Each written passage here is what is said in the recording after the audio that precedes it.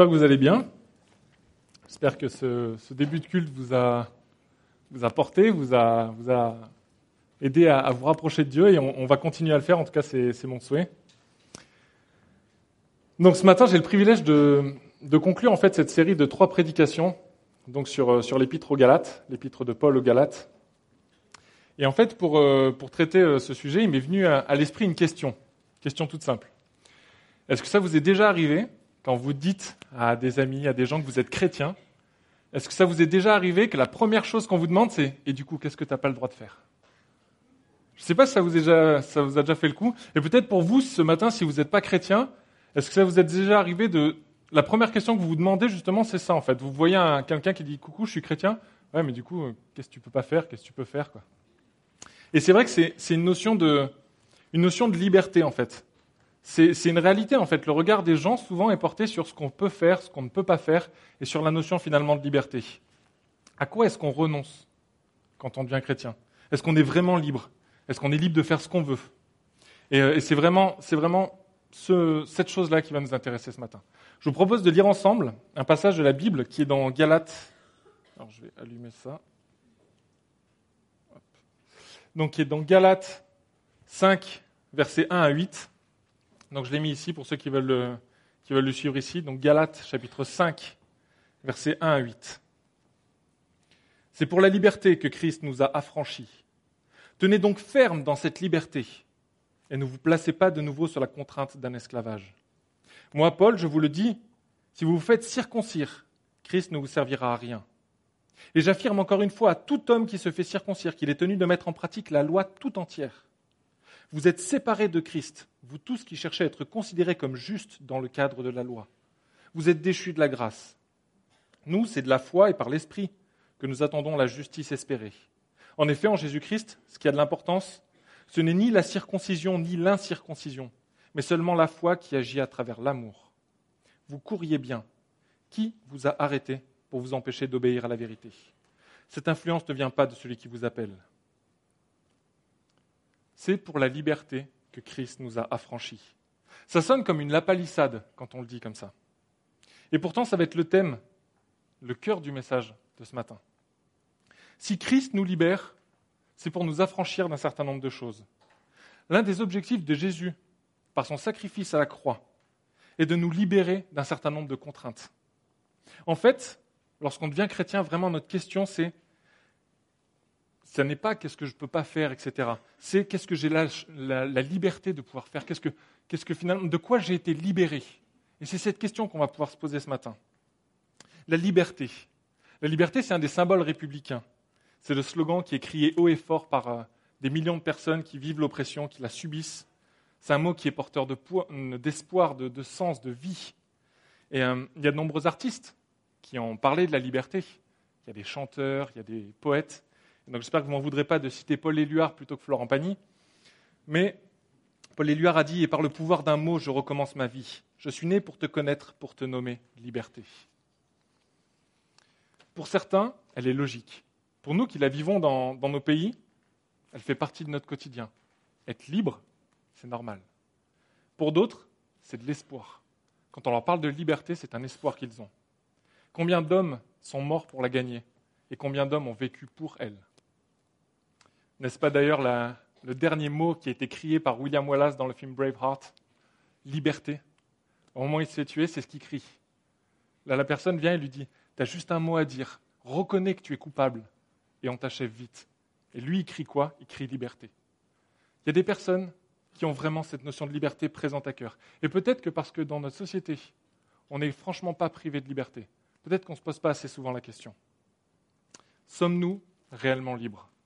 Alors, ce n'est pas un sujet de philosophie, je ne vais pas vous filer une feuille blanche, vous laisser 4 heures et vous dire je ramasse après. Mais c'est un sujet qu'il faut se poser.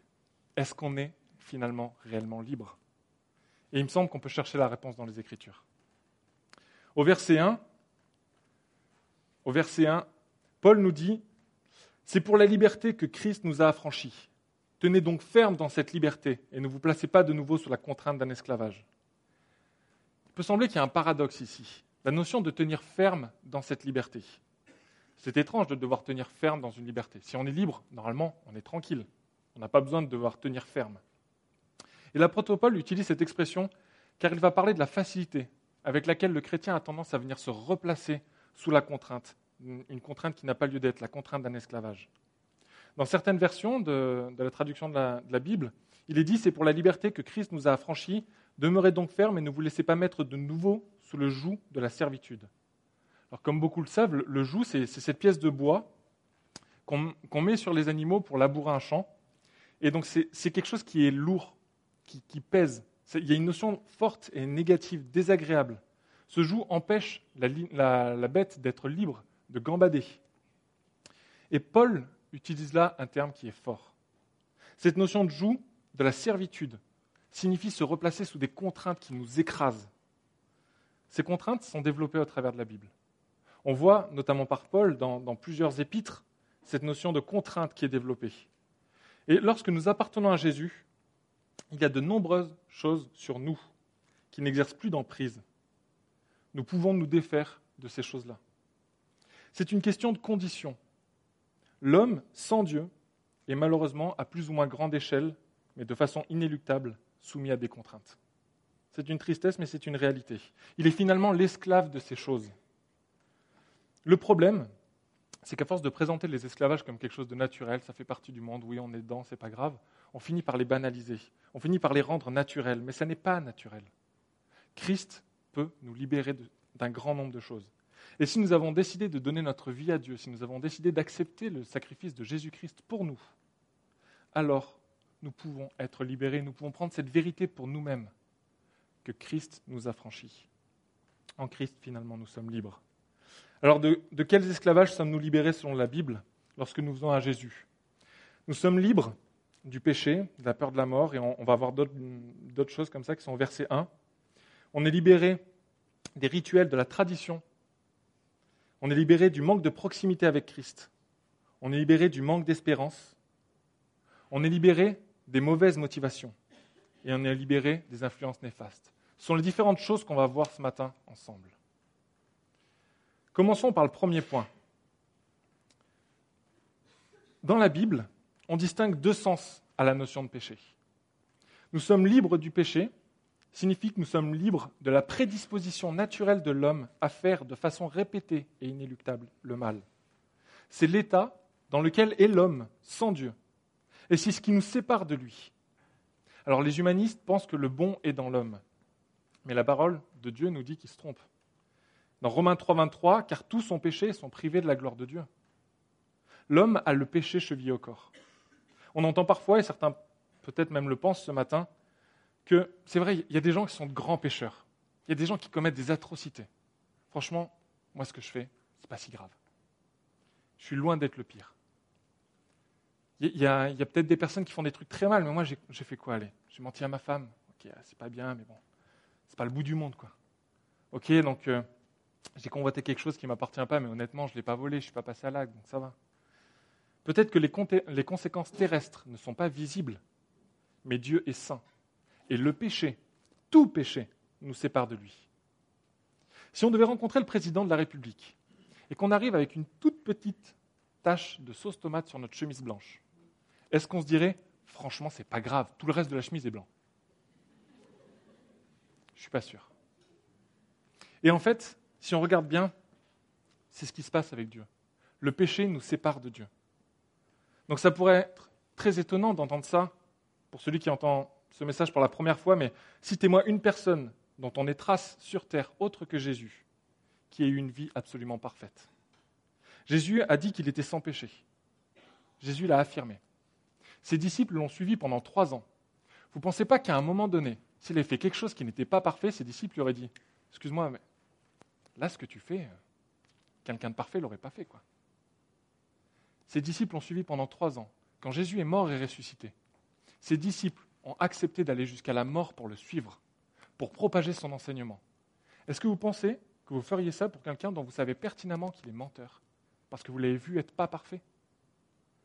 Jésus était parfait quand il était sur cette terre, et il est toujours parfait d'ailleurs aujourd'hui. Et je sais que c'est un autre débat, mais l'homme, de par sa naissance, est soumis au péché. Et on peut le dire parce que la Bible l'affirme. Esclave du péché signifie que même avec de la volonté, même quand on essaie de toutes ses forces, à plus ou moins long terme, si on ne se confie qu'en nos propres efforts, on finira forcément par tomber. Mais le message annoncé par la Bible, c'est que grâce à Dieu, par le sacrifice de Jésus à la croix, alors il y a un moyen de s'en sortir. L'auteur du Voyage du pèlerin, John Bunyan, a dit « Mais j'ai observé que bien que j'étais un si grand pécheur avant ma conversion, Dieu ne m'a jamais lourdement chargé de la culpabilité des péchés commis alors que j'étais dans l'ignorance.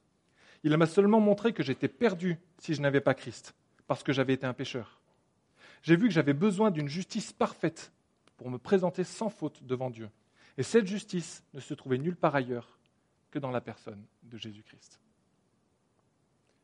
Pour pouvoir se présenter devant Dieu, qui est parfaitement juste, il faut être parfaitement juste. Et de par notre nature d'esclave du péché, c'est impossible. Donc là, on est face à un problème. Et on se rend compte que Jésus a apporté la réponse à ce problème. Parce que nous avons besoin de la perfection de Jésus-Christ, qui a payé à notre place le prix de nos fautes pour pouvoir être sauvé. Être sauvé signifie la vie éternelle avec Dieu. Mais ça signifie aussi être affranchi du péché par Christ. Et c'est ce que nous dit Paul, c'est pour la liberté que Christ nous a affranchis.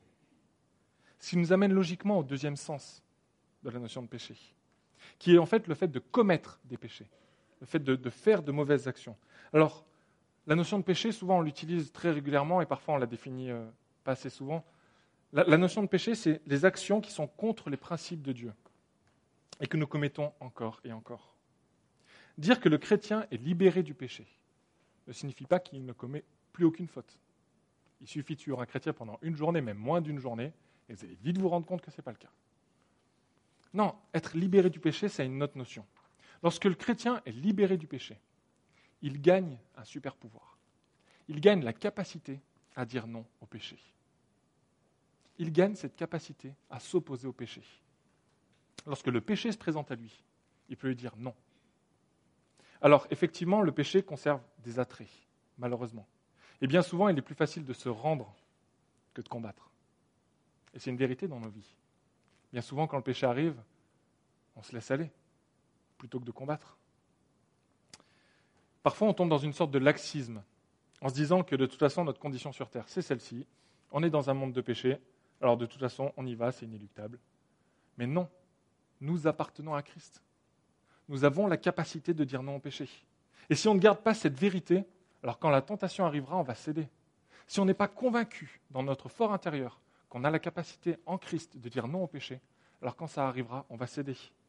1 Corinthiens 10,13 nous dit « Aucune tentation ne vous est survenue qui n'ait été humaine, et Dieu, qui est fidèle, ne permettra pas que vous soyez tentés au-delà de vos forces.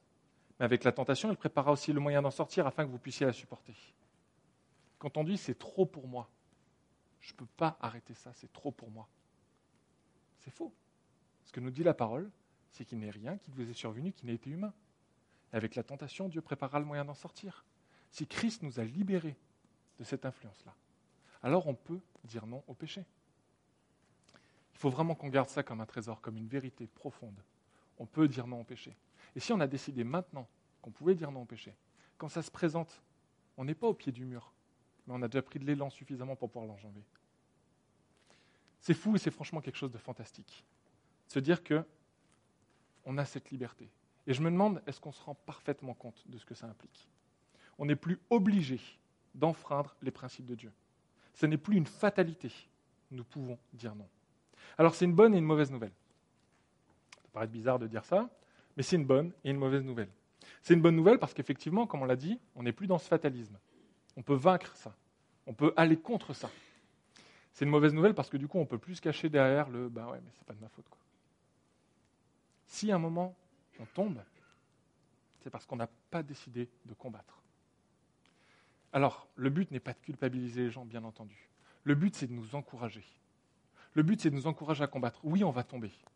Mauvaise nouvelle, scoop, bim, on va tomber. Et pourtant, si on a décidé qu'il fallait se battre, alors on va aller petit à petit de victoire en victoire. Il y aura des défaites, mais on va continuer à avancer, cheminer avec Christ, pas après pas, pour pouvoir avancer sur ce chemin-là. Lorsque Paul parle de liberté, ça inclut donc cette liberté vis-à-vis du péché. Romains 6, 22 nous dit « Mais maintenant, étant affranchis du péché et devenus esclaves de Dieu, vous avez pour fruit la sainteté et pour fin la vie éternelle. » Et là, on se dit « Attends, du coup, on est libéré du péché, mais on devient esclave de Dieu. » Génial, pour être libéré, c'est top, quoi. Et en fait, on se rend compte que la parole nous parle de cet esclavage. Lorsque nous donnons notre vie à Christ, la Bible nous dit qu'on passe sous un autre esclavage. On était sous un esclavage qui était subi, et on passe sous un esclavage qui est consenti. Un esclavage qui n'est pas du tout de l'ordre de ce qu'on vivait dans le péché. C'est un esclavage qui, ça va être bizarre à dire, mais je vais développer ça, agréable et bien moins lourd. Par exemple, Matthieu 11, versets 29 et 30 nous dit « Prenez mon joug sur vous et recevez mes instructions, car je suis doux et humble de cœur, et vous trouverez du repos pour vos âmes, car mon joug est doux et mon fardeau léger. » Lorsqu'on devient esclave de Dieu, il faut avoir une image à l'esprit. L'image de la notion d'esclavage du peuple hébreu en Israël.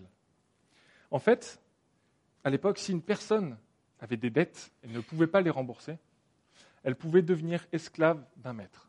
Alors, ce n'était pas une notion d'esclavage du style « je te prends, je te considère inférieur, je te fais faire toutes les choses avilissantes ». C'était une forme, en fait, de mise au service de la personne pour pouvoir rembourser sa dette. Et donc, c'était une situation qui, finalement, était loin d'être catastrophique. La personne était bien traitée, elle avait 7 années au maximum, et après, elle avait le droit de partir. Et au bout de ces 7 années, elle pouvait décider, finalement, que cette condition qu'elle avait avec son maître, où elle était nourrie, logée, blanchie chez son maître, elle travaillait pour ce maître. Si ce maître était bon, elle pouvait décider finalement de rester pour le reste de sa vie à son service. C'était quand même une notion d'esclavage, mais c'est un esclavage consenti. Alors, effectivement, avec le passé qu'on a historique, la notion d'esclavage, quand on parle d'esclavage, c'est difficile. Et c'est pour ça que d'ailleurs, dans beaucoup de traductions de la parole de Dieu, la notion d'esclavage, quand on dit esclave de Dieu, ça a été remplacé par serviteur de Dieu. Parce que esclave, c'était connoté. Et on peut le comprendre. Mais là, quand on parle d'esclavage à Dieu, c'est cette notion d'esclavage-là qu'on a en tête. C'est quelque chose qui est doux et léger, quelque chose où on a un maître qui prend soin de nous. Et ça, c'est quelque chose de particulier. Si nous avons pour maître Jésus, si vraiment c'est notre maître, alors on ne peut pas avoir un autre maître. On n'a qu'un seul maître. La parole nous dit qu'on ne peut pas avoir 2 maîtres. Le deuxième verset nous parle du rapport de l'homme par rapport à tout ce qui est le poids de la tradition, tout ce qui est le poids du rituel. Moi, Paul, je vous le dis, si vous faites circoncire, Christ ne vous servira à rien. Et j'affirme encore une fois à tout homme qui se fait circoncire qu'il est tenu de mettre en pratique la loi tout entière. Excusez-moi. Qu'est-ce qui se passe dans l'église de la Galatie ? Des personnes, donc, qui ont donné leur vie à Christ et qui sont d'origine juive, prétendent qu'il faut absolument se faire circoncire pour obéir à Dieu. Et cela fait partie des commandements que Dieu a donnés à Moïse. Alors cette parole spécifiquement adressée comme signe distinctif au peuple hébreu serait, selon ces personnes-là, nécessaire pour arriver au salut. De façon plus étendue pour nous aujourd'hui, est-ce qu'il y a des choses où on se dit « il faut que je fasse ça si je veux être sauvé » ? Est-ce qu'il y a des choses où on se dit « mais franchement, si je ne fais pas ça, mais c'est sûr que je ne serai pas sauvé. » Est-ce qu'à un moment on se dit « c'est dans mes actions que réside potentiellement mon salut » ? Si Christ nous libère, alors quoi qu'on fasse, on ne pourra pas être plus libre. Si à un moment je suis en prison, j'espère ne jamais l'être, mais si à un moment je suis en prison, et qu'il y a quelqu'un qui vient, qui m'enlève mes chaînes, qui m'ouvre la porte et qui me dit « vas-y, fonce, t'es libre », ça ne sert à rien que je cherche un plan pour m'évader. Ça ne sert à rien que, comme dans la série Prison Break, je me tatoue le plan de la prison sur le dos pour essayer de me barrer. Je suis déjà libre. Et si à un moment, Christ nous affirme par la parole de Dieu qu'il nous libère, alors ça ne sert à rien de chercher une libération par autre chose. Ce n'est pas une question de circoncision ou d'incirconcision. La preuve en est, c'est que parmi les collaborateurs de Paul, on avait Timothée, on avait Tite. Timothée, lui, s'est fait circoncire en étant adulte et pas Tite. Donc ce n'est pas une question de circoncision ou d'incirconcision. Là-dessus, chacun fait ce qu'il veut. Dans le domaine médical, il y a des raisons. Enfin, chacun fait ce qu'il veut. Mais c'est le fait de faire ça pour pouvoir accéder au salut. Le seul moyen de sortir de la prison, de l'esclavage, de tout esclavage, quel qu'il soit, c'est Jésus. Et on aura beau faire ce qu'on veut, sans lui, on ne peut pas être sauvé. La nécessité, en entre guillemets, qui est présentée dans ce passage de la circoncision, reflète deux mauvaises façons de voir le salut. Premièrement, la circoncision fait partie de la loi de Moïse. Donc, si on suit le raisonnement, en fait, si tu veux être justifié par la loi, ok. Mais dans ce cas, tu dois respecter toute la loi, parfaitement, et sans oublier aucune des choses de la loi. Tu as vraiment envie d'être sous la loi ? Ok, d'accord, mais dans ce cas, il faudrait que tu fasses tout parfaitement. Si je vous donne une image, c'est comme quelqu'un qui dit « Moi, je ne commets pas de meurtre. Il se trouve que je vole des trucs tous les jours, mais je ne commets pas de meurtre, donc je suis un bon citoyen. » Ça ne marche pas comme ça. Si tu enfreins une seule des choses qui régissent ta société, si tu enfreins une seule des règles, une seule des lois, alors tu enfreins la loi. Point barre. Quand vous vous faites arrêter parce que vous avez un excès de vitesse, le policier ne dit pas « Alors vous avez enfreint l'une des règles de la loi, bon, ça va, c'est pas grave, circulez. » Non, il vous dit « Vous avez enfreint la loi. » Donc si à un moment, vous décidez de vivre là-dessous, sous des rituels, sous des choses où vous dites « Il faut respecter la loi », ok, mais dans ce cas, vous respectez toute la loi. Et ça, ce n'est pas possible. La seule personne qui était capable de respecter la loi entièrement, c'était quelqu'un de parfait, et c'était Jésus.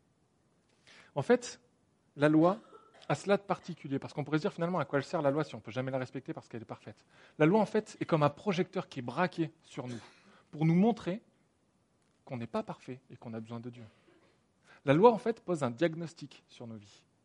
Alors, en Matthieu chapitre 5, verset 17, il est dit « Ne croyez pas que je suis venu pour abolir la loi ». Donc c'est Jésus qui parle. « Ne croyez pas que je sois venu pour abolir la loi ou les prophètes. Je suis venu non pour abolir, mais pour accomplir. » Pourquoi ? Parce que c'est Jésus, en tant que personne parfaite, qui pouvait accomplir la loi. Comme je vous l'ai dit, la loi pose un diagnostic sur la vie du pécheur, mais la loi n'est pas le remède. Si à un moment je suis malade et que j'ai mon ordonnance en main, je ne peux pas dire « c'est bon, je suis guéri, j'ai mon ordonnance ». Si je veux vraiment être guéri, je dois prendre mon ordonnance. Je dois aller à la pharmacie, acheter mon médicament et prendre mon médicament. La loi exerce cette chose-là sur le chrétien, enfin sur la personne plutôt. Elle montre notre péché. D'accord ? Une fois qu'on a montré ce péché, par la Bible, on peut découvrir Jésus-Christ. Et c'est uniquement Jésus-Christ qui, lui, va nous permettre d'être guéris et d'être sauvés. Se placer sous la loi pour pouvoir être sauvé, c'est finalement placer le salut en l'homme et non en Christ.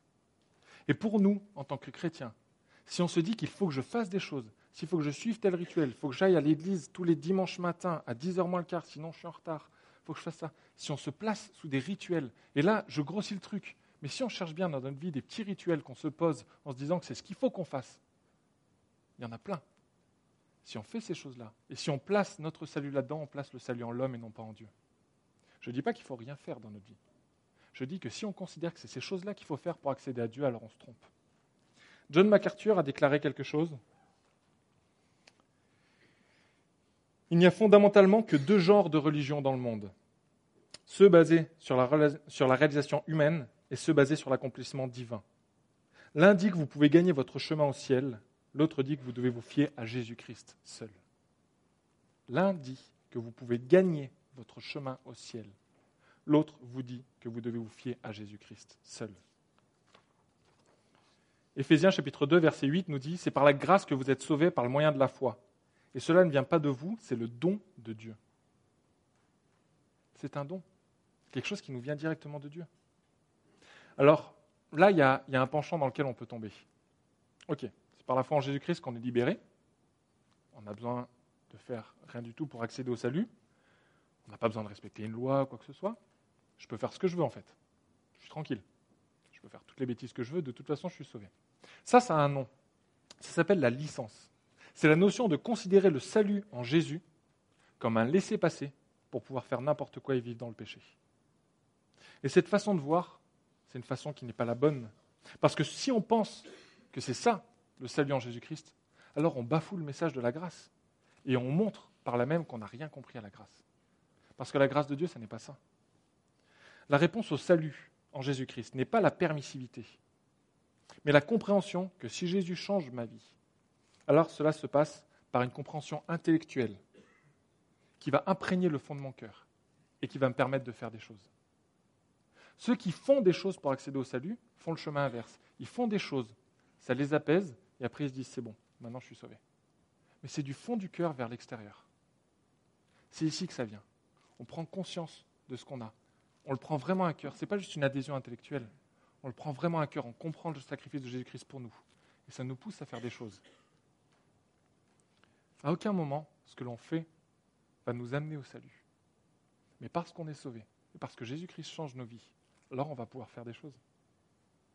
Deuxièmement, la circoncision renvoie à une sorte de classement de valeurs. La référence à une espèce de bon CV pour pouvoir être sauvé. Du style, nous on est de la bonne origine, regardez, c'est un peu le business class du chrétien, c'est le truc plus, quoi, le niveau plus du chrétien. Donc, si tu es circoncis, c'est bon. Les personnes qui étaient d'origine juive, ils cherchaient comme ça à montrer que, voilà, nous on est de la descendance d'Abraham. Nous on est de la bonne lignée, quoi. Et en fait, on se rend compte que, aussi fou que ça puisse paraître, Dieu appelle tout le monde. Ce verset extrêmement connu, mais qu'il est bon de se rappeler.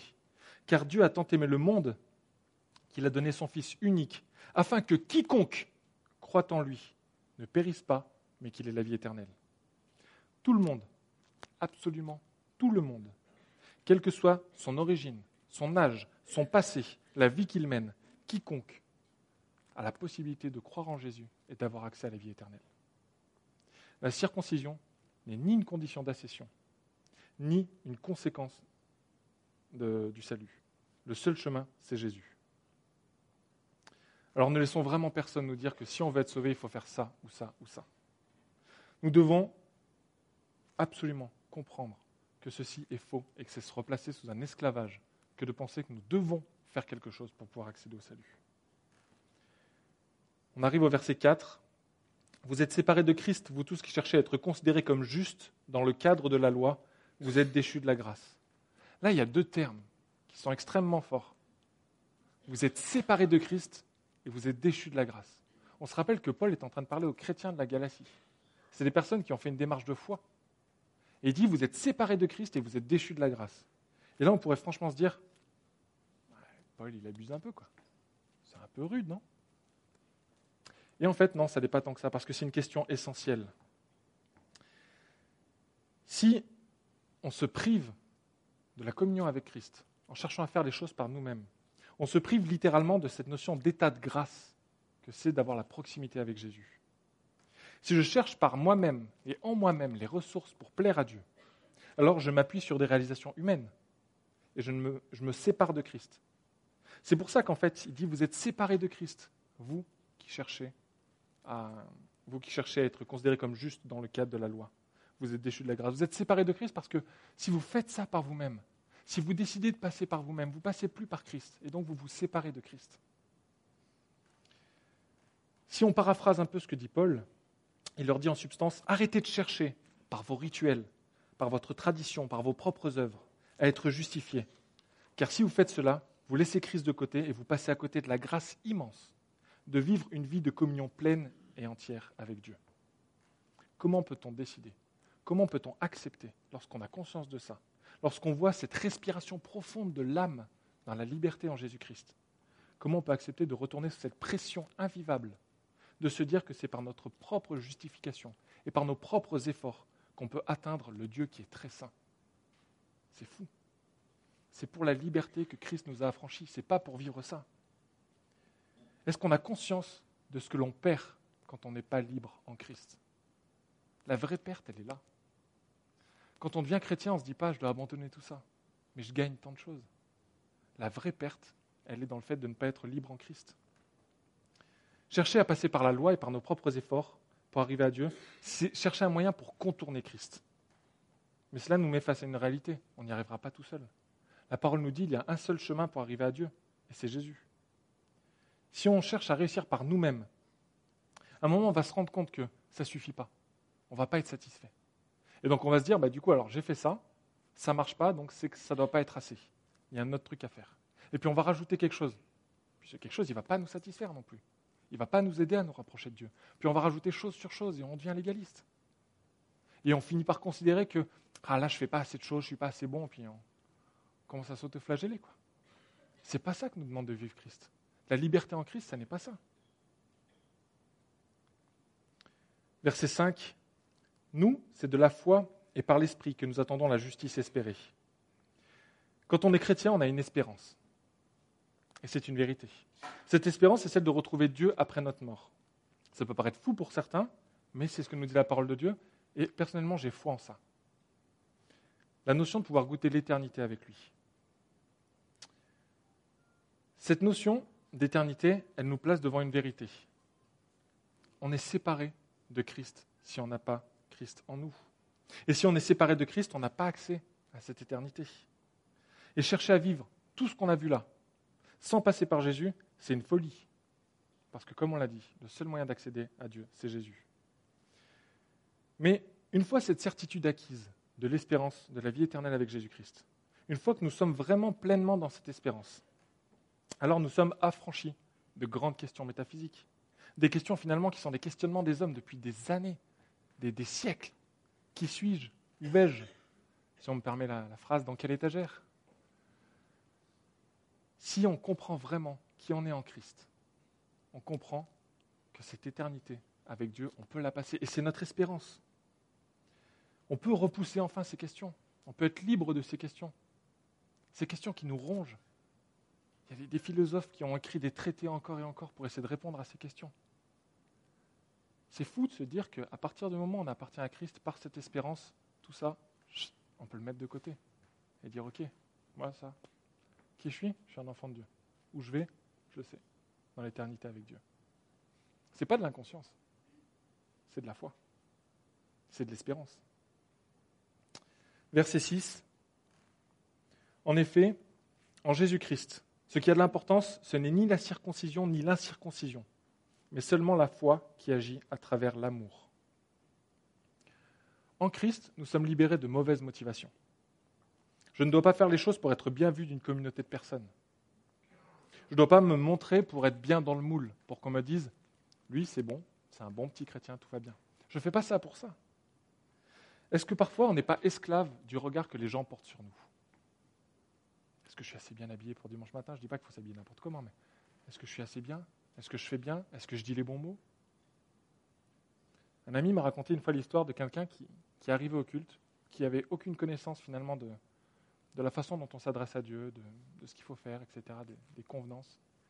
Et pendant sa prière au culte, il a dit « Dieu, t'es un chic type. Amen ». Dans sa compréhension de Dieu, il a dit ce qu'il avait sur le cœur. Et je suis sûr que cette prière, elle est montée au ciel directement. Ce qui est important, ce n'est pas la façon dont on le fait, c'est le cœur qu'il y a derrière. Et si on accepte en Christ de faire les choses par la foi, dans l'amour, alors on a affranchi toutes ces mauvaises motivations. Dans Jean, chapitre 14, verset 15, il est écrit « Si vous m'aimez, gardez mes commandements ». Cette notion d'amour est bien entendu présente à travers toute la Bible, puisque le sacrifice de Jésus-Christ sur la croix est un acte d'amour envers nous. Et pour nous, en tant que chrétiens, si vous m'aimez, gardez mes commandements. Ce n'est pas « gardez mes commandements et vous verrez que vous allez m'aimer ». C'est « si vous m'aimez, gardez mes commandements ». Jean, chapitre 13, verset 35, « À ceci, tous reconnaîtront que vous êtes mes disciples, à l'amour que vous aurez les uns pour les autres. » Notre amour qui se manifeste dans l'Église, mais aussi avec nos amis, avec notre famille, toutes ces choses-là, on les fait parce que c'est un témoignage du fait qu'on est disciple de Jésus-Christ. On ne le fait pas pour accéder au salut, parce qu'on est libéré de ça. On le fait pourquoi? Parce qu'on est disciple de Jésus-Christ. Et parce que finalement, avec l'amour que Dieu nous donne, ça nous paraît impossible de ne pas le partager aux autres. Ça vient de Jésus. Ça ne vient pas de nous-mêmes. Le fait de devoir être circoncis dans ce contexte-là pour les Galates, c'était un peu brandi comme une menace. Si tu ne le fais pas, tu ne peux pas être sauvé. Mais en Christ, nous ne vivons plus sous la menace ou sous la contrainte. 1 Jean chapitre 14, verset 18 nous dit « Dans l'amour, il n'y a pas de place pour la crainte, car l'amour véritable chasse toute crainte. En effet, la crainte suppose la perspective d'un châtiment. L'amour de celui qui vit dans la crainte n'est pas encore parvenu à sa pleine maturité. » Alors je trouve qu'il y a certaines versions qui traduisent là plutôt par peur. Et je pense que le mot peur, j'aurais d'ailleurs dû le mettre, le mot peur est plus approprié ici. Dans l'amour, il n'y a pas de place pour la peur, car l'amour véritable chasse toute peur. En effet, la peur suppose la perspective d'un châtiment. L'amour de celui qui vit dans la peur n'est pas encore parvenu à sa pleine maturité. Nous ne faisons pas les choses par peur de Dieu. Nous ne faisons pas les choses parce qu'on se dit « mince, si je ne le fais pas, je vais subir un châtiment divin, je vais me faire foudroyer, ça va faire mal. » On ne fait pas les choses pour ça, on est libéré de ça.